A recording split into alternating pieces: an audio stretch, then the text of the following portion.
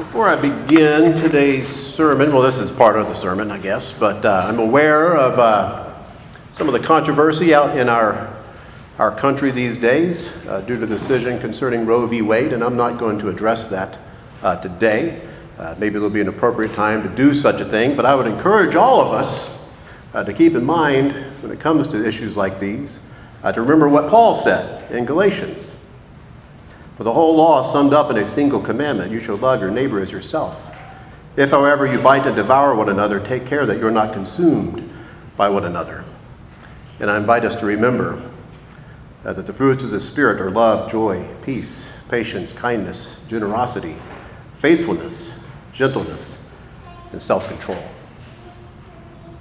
Now, a couple of weeks ago, I spent a week at Camp Allen as the chaplain in residence, and many of you know Camp Allen is the diocesan camp and conference center located near Navasota. It has a youth camp. It has had a youth camp for decades, and over the last 20 or so years, Camp Allen has made large investments in developing the conference center, which is used by Episcopal churches, Episcopal ministries, and organizations of the diocese, as well as by corporate clients. Family reunions are held there, and groups from other churches, from other denominations use it as well. The week I was there was a large group of women who were doing needle pointing. They were there the entire week. They seemed to be having a good time needle pointing. And they gather there at Camp Allen 4 times a year. A good number of those who participate are Episcopalians, and if you are a needle pointer and would like information about that group, I can probably point you in the right direction. But Camp Allen, before it was in Navasota, was located on Trinity Bay, which is that bay between Anahuac, Baytown, and Webster. And when it was on Trinity Bay, 2 brothers by the last name of Sumners, one named Charles, the other named Tom, worked there as young adults. And Charles went on to become an Episcopal priest and served at St. David's Episcopal Church in Austin for 37 years. And Tom, his brother, also became an Episcopal priest and served as the rector of St. John the Divine in Houston for 32 years. And while working at Camp Allen, they carved a cross for Camp Allen there on the bay. And into the wood of the cross, which stood 15 or 20 feet tall, they carved the words of the Gospel according to John: I am the way, the truth, and the life. Follow me. At some point before Camp Allen moved in 1977 from Trinity Bay to Navasota, that cross was blown down in a hurricane. And then in 1986, at the new location of Camp Allen, 3 men undertook to carve a replica of that cross and place it overlooking the lake of the youth camp by Lake Goddard. There were 3, but now 4 youth camps at Camp Allen, and Lake Goddard is the lake in the middle of them. Lake Goddard, named after a suffragan bishop of the Diocese of Texas in the 1950s and 60s. And that cross that those 3 men built or made still stands there, and it has been reproduced to stand in other places around Camp Allen at the conference center and the camp. I've probably been to Camp Allen as the chaplain in residence, I think 16 out of the last 18 years, and each year my children, until recently, would accompany me and Terry, and we'd always take a picture at next to the cross. And through the years, they've gone from up. So it's a special place for me and my family. Now, I am the way, the truth, and the life. Follow me are comforting words. But there at Camp Allen, they are inscribed on a cross.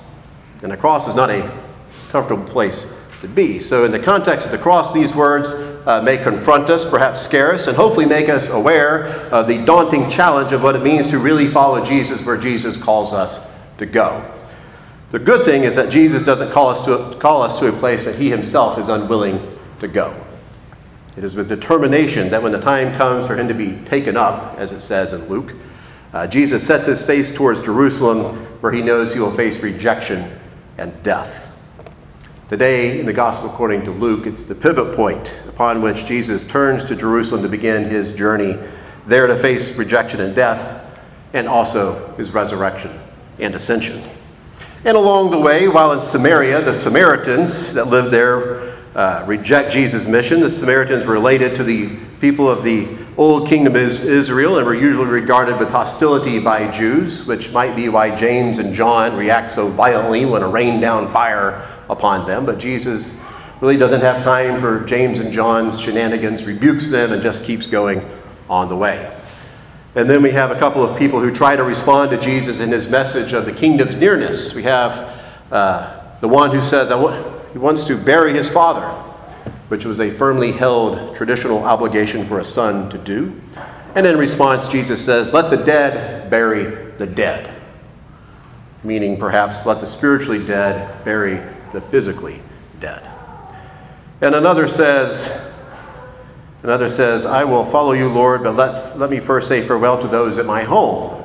And Jesus says to him, no one who puts a hand to the plow and looks back is fit for the kingdom of God. Perhaps meaning that following Jesus requires one's full attention and commitment. And I have never furrowed or plowed a furrow, but I read that it requires uninterrupted attention to plow a straight furrow. And then another person says, I will follow you anywhere. And Jesus says, foxes have their holes and the birds of the air have their nests, but the Son of Man has no place to lay his head. Perhaps meaning following Jesus is not the way of uncertainty and safety, and is instead the way of uncertainty, ambiguity, and insecurity. So in short, Jesus is saying that following him demands our whole being. There is no going back. There's no turning around, and it doesn't guarantee our safety or certainty. Jesus shows us by his life, by his example, a way of life. And in fact, the early Christian movement was known as the way. It was known as the way. And so it is no accident that Jesus is shown on the way. He is on the road. He is on the way to Jerusalem, teaching about the demands of discipleship, of following in his way. A way that Jesus calls us to follow. Even if we have at some point in our past already responded to his call, Jesus still continues to call us further and deeper into his way of life. And we all kind of resist. We all make excuses. We all desire the safety of our cozy foxholes and our comfortable nests. We all seek to hold on to the past. We all maybe just waiting for the right moment to act.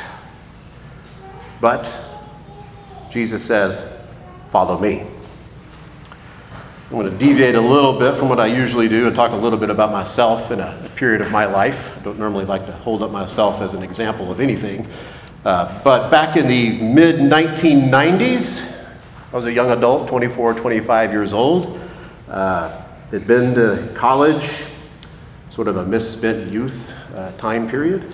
I was working for Travis County, didn't go to church, didn't really know what I believed, and just was a semi-lost young adult.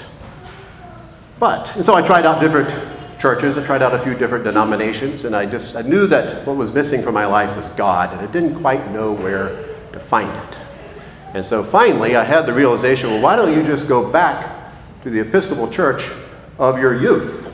I grew up in the church, cradle Episcopalian, active family while I was growing up.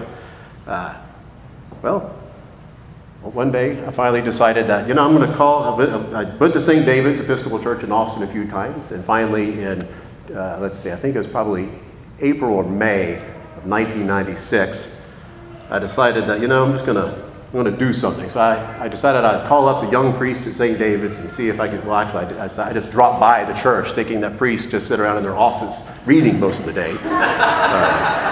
That's not what we do. So I dropped by and waited around until he finished an appointment and met with Chris Bealey, the Reverend Chris Bealey. And one thing leads to another. A week later, I'm on a young adults retreat at Camp Champions outside of Austin, and everything else follows from that. Marriage, children, seminary, priesthood, all that leads to here. And sometimes you just have to move to start. One of the most important people in my spiritual journey, besides the people I actually know in my life, is Thomas Merton, which many of you are aware that I have a fondness for him and his work. And Merton says, For each of us, there is only one thing necessary, and that is to fulfill our destiny. That is to fulfill our destiny according to God's will, to be what God wants us to be. And the thing Merton says that God wants us to be is ourselves. Ourselves in Christ, so that we can manifest God's love in the world. He says that when we are ourselves in Christ, we'll experience gratitude, confidence, and freedom. These are the signs that we have answered his call and are living up to it. So if we want to know whether we are on the way, we may identify, being uncomfortable from time to time is one indication that we are following in Jesus' way. And other indications are that we experience gratitude, confidence, and freedom. These are the signs that we have answered Jesus' call and are living up to it. On the road to Jerusalem, Jesus calls those people to follow him so that they may fulfill their destiny, but God called them to be themselves in Christ. Jesus makes that same call to us. And as we follow him on the way, may we discover him as the way, the truth, and the life. Amen.